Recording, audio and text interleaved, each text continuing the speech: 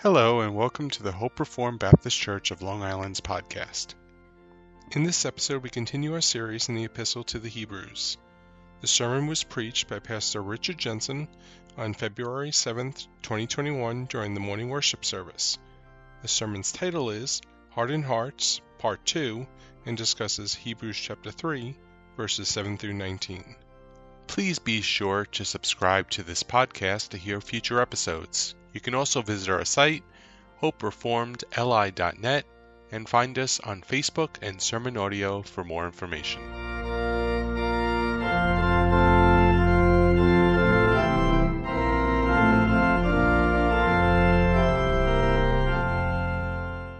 That's Hebrews chapter 3, starting in verse 7. Hear now the inspired word of God. Therefore, just as the Holy Spirit says, today, if you hear his voice, do not harden your hearts as when they provoked me, as in the day of trial in the wilderness, where your fathers tried me by testing me, and saw my works for 40 years. Therefore I was angry with this generation and said, they always go astray in their heart, and they did not know my ways. As I swore in my wrath, they shall not enter my rest.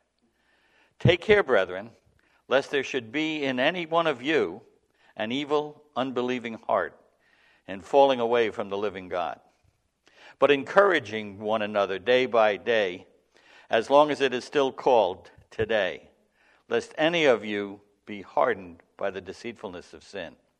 For we have become partakers of Christ, if we hold fast the beginning of our assurance firm until the end. While it is said, today, if you hear his voice, do not harden your hearts, as when they provoked me. For who provoked him when they had heard? Indeed, did not all those who came out of Egypt, led by Moses?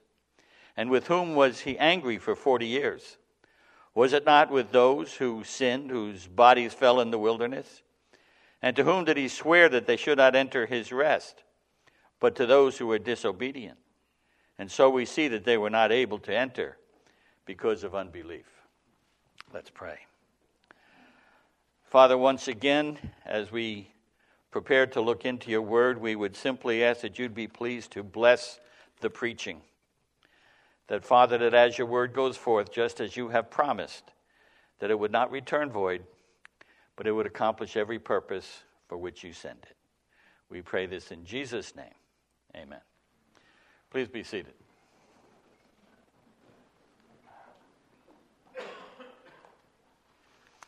There's an old expression, you may have heard it, experience is the best teacher.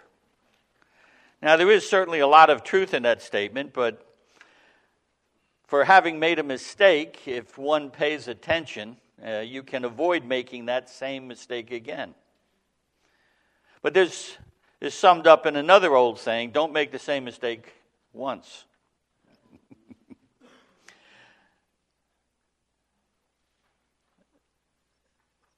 There's better advice.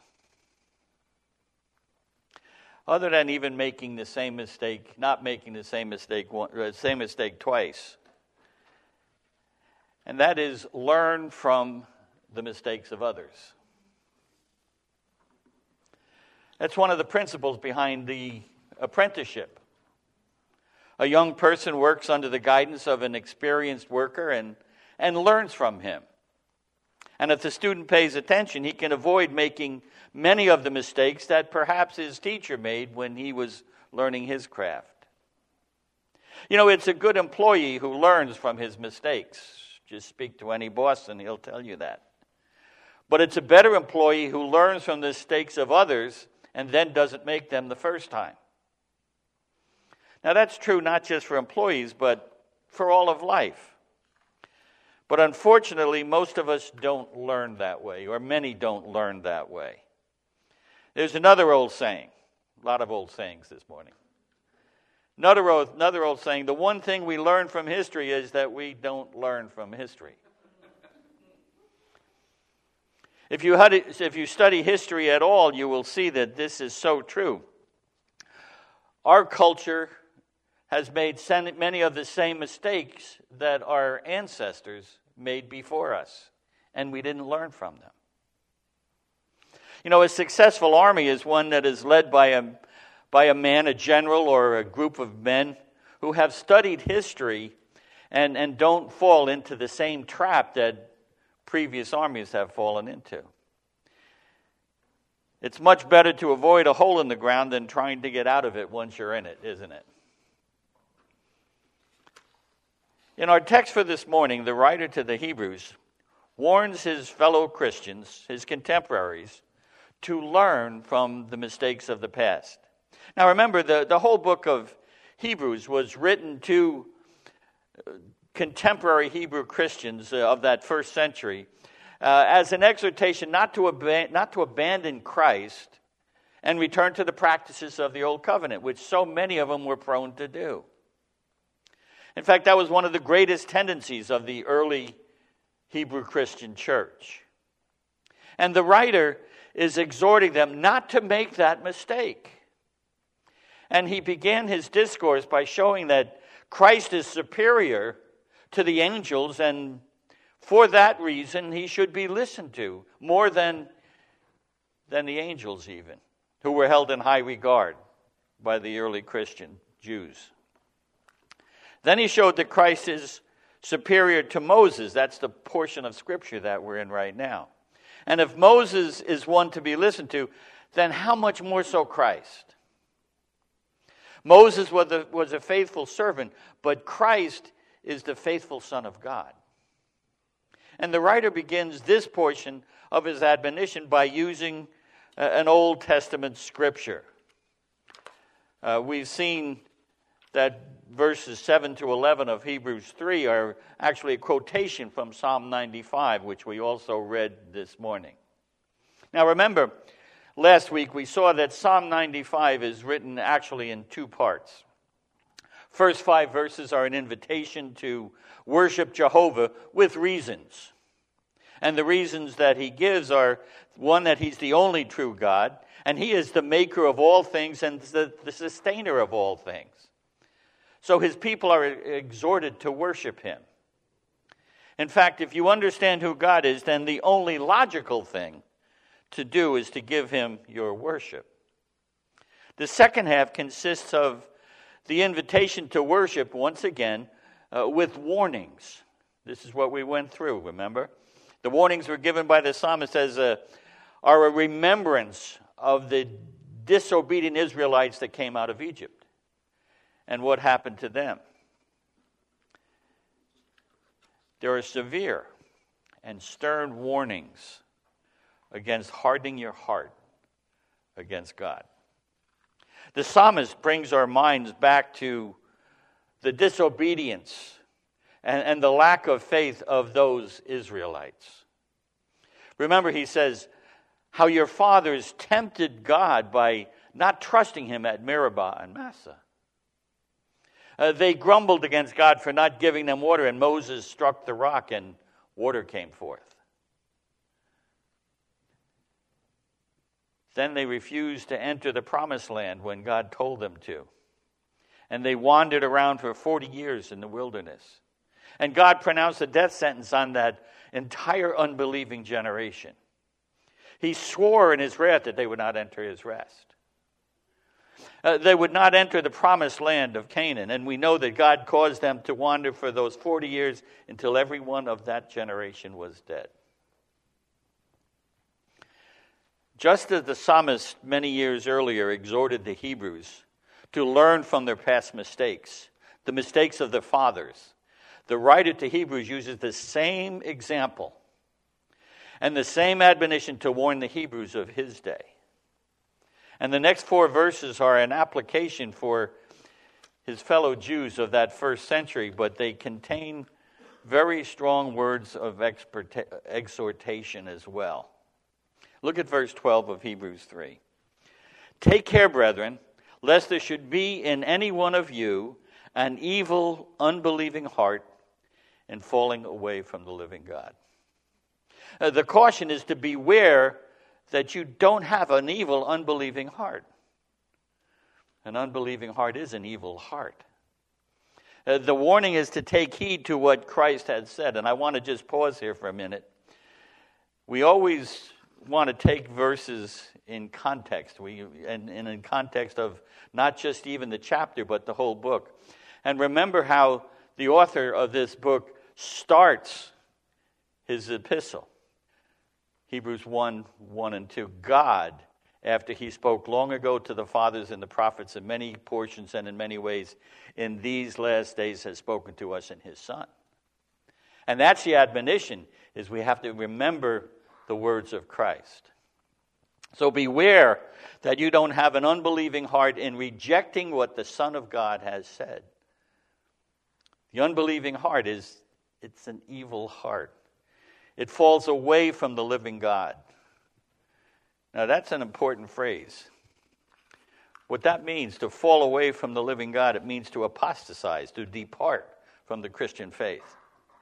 In the case of the first century Hebrews, to leave Christ and return to Judaism. That was the main admonition.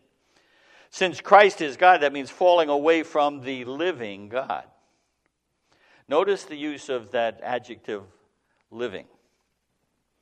That has special meaning when used in conjunction with God. When the Bible uses the words the living God, it's usually referring to the power of God, the Almighty God, the one who is living in comparison to the gods, so-called gods of the pagans, who are dead and lifeless. You realize that if you're a follower of one of these false gods, there's no danger in falling away from them. They're dead. They never did exist. You can leave the gods of the Canaanites, the Baals, the Ashtoreth. You can leave Buddha, you can leave Krishna, and you have nothing to fear.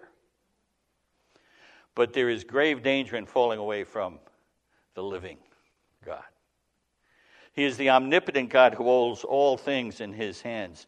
And he swore in his wrath that the disobedient, unbelieving generation of that old covenant would not enter his rest. So how much more then are we, who are the beneficiaries of all the work of Christ and the new covenant, to take heart to this admonition? Listen to the words of John Brown as he explains the impact of this warning upon the Jews of the first century. He says, "Wherefore, seeing Jesus Christ, who presides over the family of God, of which you profess to be members, is so far superior to Moses, who presided over the family of God in a former age, calling to mind what an inspired writer has said of the fearful judgments which overtook those of the family under Moses, who were unbelieving and disobedient. Take heed, brethren, lest there be in any of you an evil heart of unbelief in departing from the living God. The evils to which unbelief and impenitence exposed the Israelites were dreadful, but the evils to which they will expose you will be just as much more dreadful as the new economy exceeds the old in dignity, as Jesus Christ is superior to Moses." And then he continues, "There is no prayer that a Christian needs more frequently to present than, Lord, increase my faith. Deliver me from an evil heart of unbelief." All apostasy from God, whether partial or total, originates in unbelief. And then the writer to the Hebrews continues in verse 13.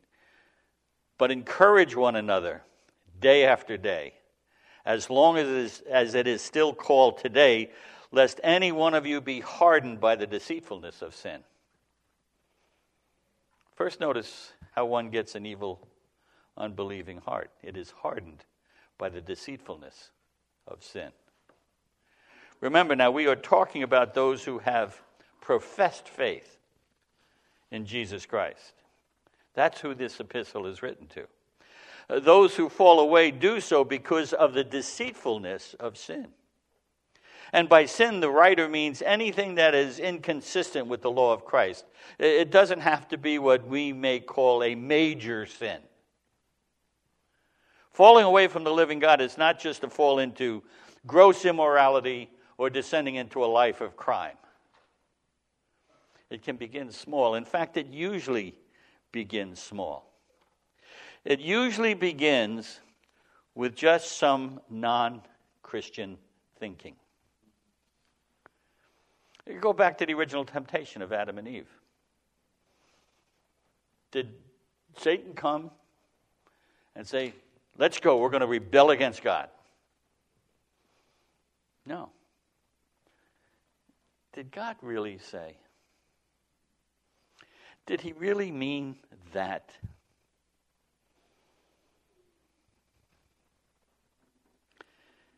Today we see the same type of subtlety, the deceitfulness of sin. We hear Christians say, well, what's wrong with, and you fill in the blank. Something that is clearly against Scripture, but what's wrong with that? What's really wrong with that? God surely didn't mean that when he said thus and so. By the way, God wants me to be happy. And if this makes me happy, then God's okay with it. You see, when your thinking becomes inconsistent with the Scripture, when you add things to Scripture that aren't there, or when you take things away that are there, when you begin to relegate the teaching of the Bible and you call it outdated or outmoded, when you excuse sin as not being your fault or it's not even sin at all, then you are in danger of being deceived by sin. You're in danger of having your heart hardened towards sin. You're in danger of falling away from the living God. And it can begin small, just like the proverbial camel who just wanted to warm his nose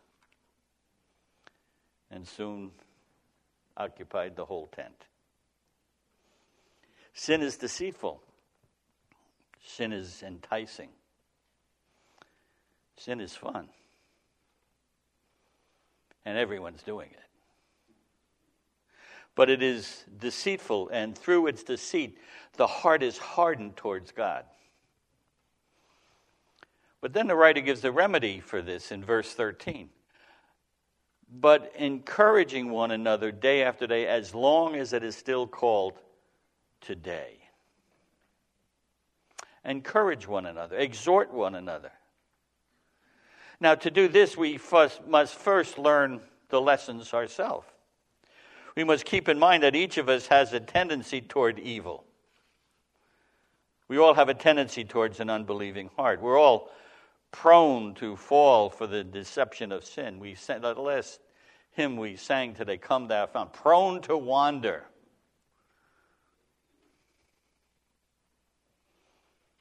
If sin wasn't fun, nobody'd be doing it.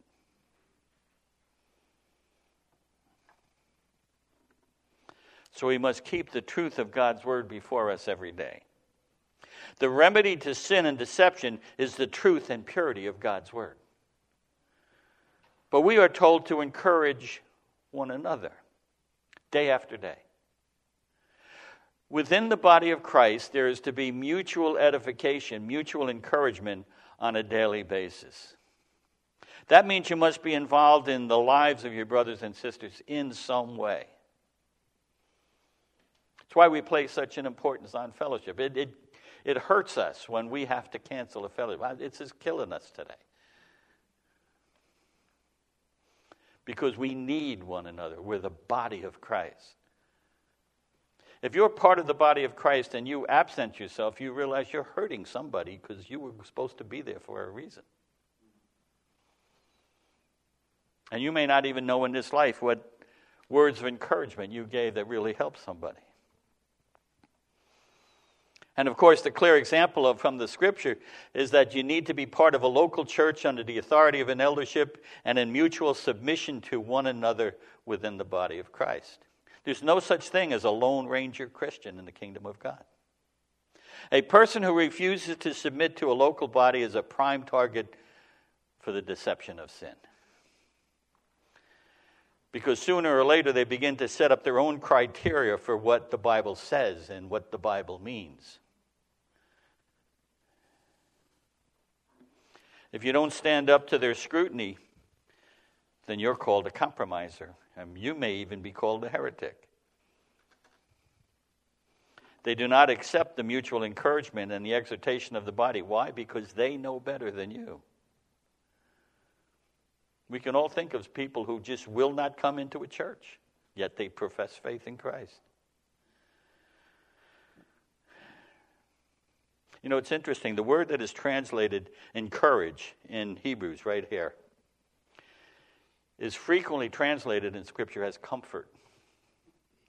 It's the same word that Paul uses in 1 Thessalonians 4:18 when he says to comfort one another with these words. It's the same word.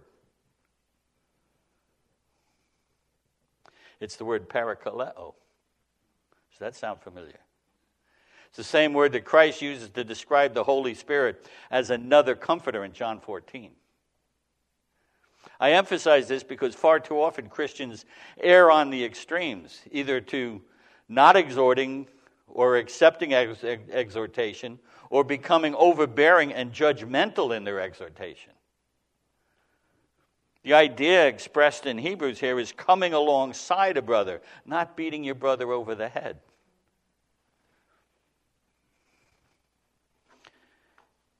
There are those who sometimes like to set themselves up as the conscience of the church.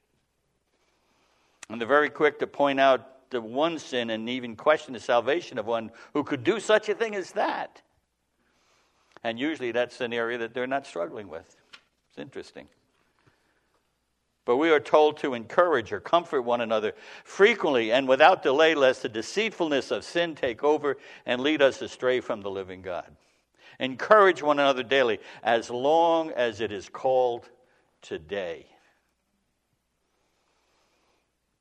There's an urgency in this matter. It must not be put off until another time, but it must be done in love and the comforting as well as in truth.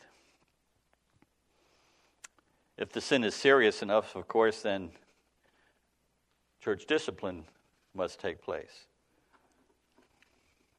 But it's not the prerogative of an individual to pass judgment on brothers in the Lord, but to seek to bring them to repentance. John Brown says, once again, he says, to the right discharge of this duty, much Christian wisdom and affection are necessary. But when rightly performed, I am persuaded it very seldom fails of producing a happy effect. And James says in James 5, verse 19 and 20, my brethren, if any among you strays from the truth, and one turns him back, let him know that he who turns a sinner from the error of his ways will save his soul from death and will cover a multitude of sins. The writer to Hebrews highlights the importance of this exhortation and warning by his words in the very next verse, verse 14. For we have become partakers of Christ if we hold fast the beginning of our assurance firm until the end. The apostasy, which is a result of an evil and unbelieving heart, is a demonstration that the person, if it continues, may not be a true Christian. To be a partaker in Christ simply means to be a part of Christ, to be a Christian. You know, it's interesting. This is the only time in Scripture that this particular phrase is used. But it means it's the same thing as being in Christ or members of his body. The proof that one is a partaker in Christ is that they held firm till the end. We know that many people start the race running fast, and they peter out and they fall by the wayside. But the one who endures to the end is saved. The confidence or the assurance that anyone has that they are true believers is that they have maintained the true faith. A person who is carried away by every wind of doctrine has no assurance that they are partakers in Christ at all. How many people do we know? One day they're this, the next day they're that, back and forth.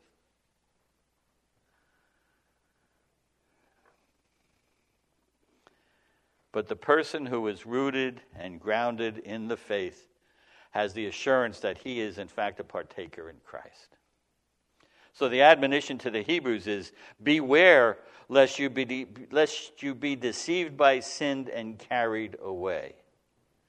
The Apostle Paul said in 1 Corinthians 15, verse 58, "Therefore, my beloved brethren, be steadfast, immovable, always abounding in the work of the Lord, knowing that your toil is not in vain." That is how you can be assured that you are a partaker of Christ. And then he continues with the same admonition again in verse 15. Look at verse 15. "While it is said, today, if you hear his voice, do not harden your hearts as when they provoked me." Notice we come right back to the theme which we began a week ago. Remember how your fathers provoked the Lord in the wilderness for 40 years. Remember how God was so angry with them that he swore in his wrath they would not enter the promised land. Remember all the terrible things that happened to them because of their evil and unbelieving hearts. Remember all these things and listen carefully.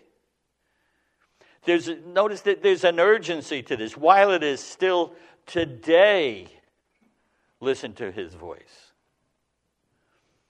If you are really one of his children, today hear his voice and do not harden your hearts. Recognize that you have an evil, unbelieving heart. Repent and grab hold of the truth of Jesus Christ.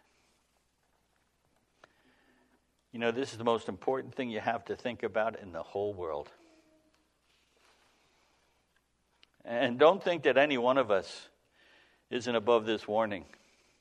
That's the point he makes in the next few verses as he summarizes what he has already said.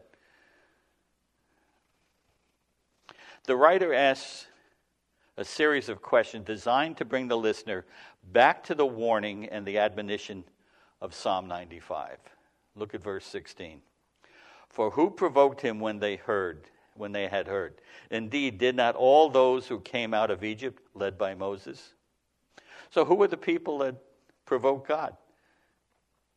Do you realize that many people today, sitting in supposed Christian churches, think, well, you can't provoke God. No, God is a God of love. He just loves me.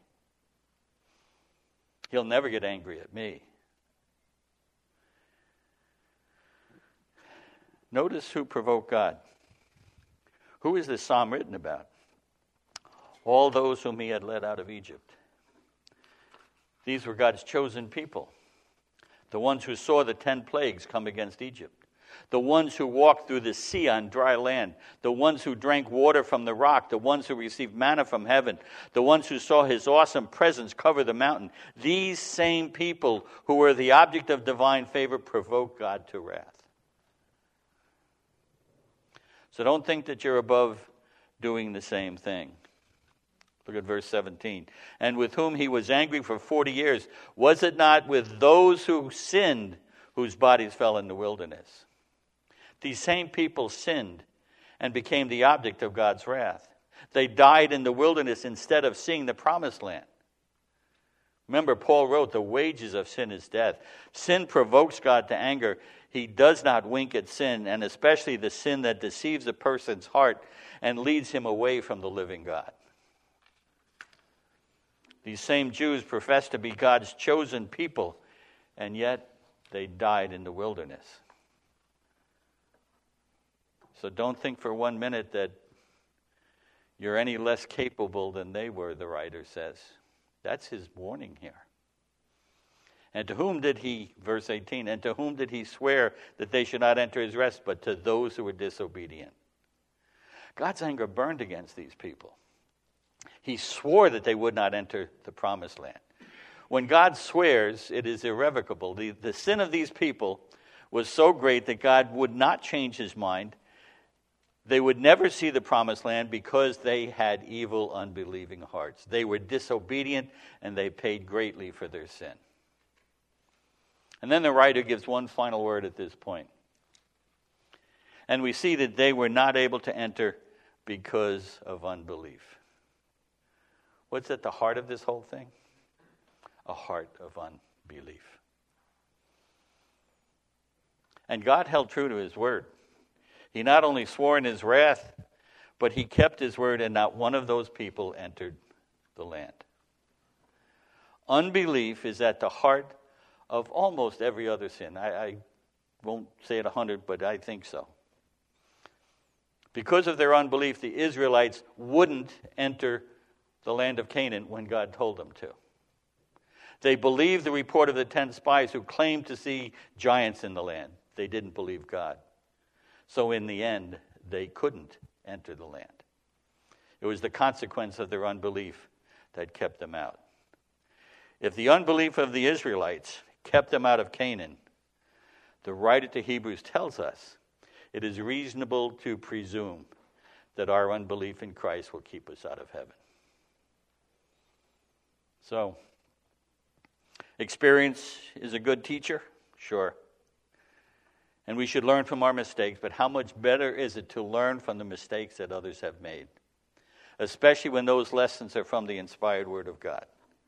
And the writer to the Hebrews exhorts his brothers to learn from their fathers. He pleads with them not to have evil, unbelieving hearts that will lead you away from God by the deceitfulness of sin, but to encourage one another frequently and without delay to prevent this deception.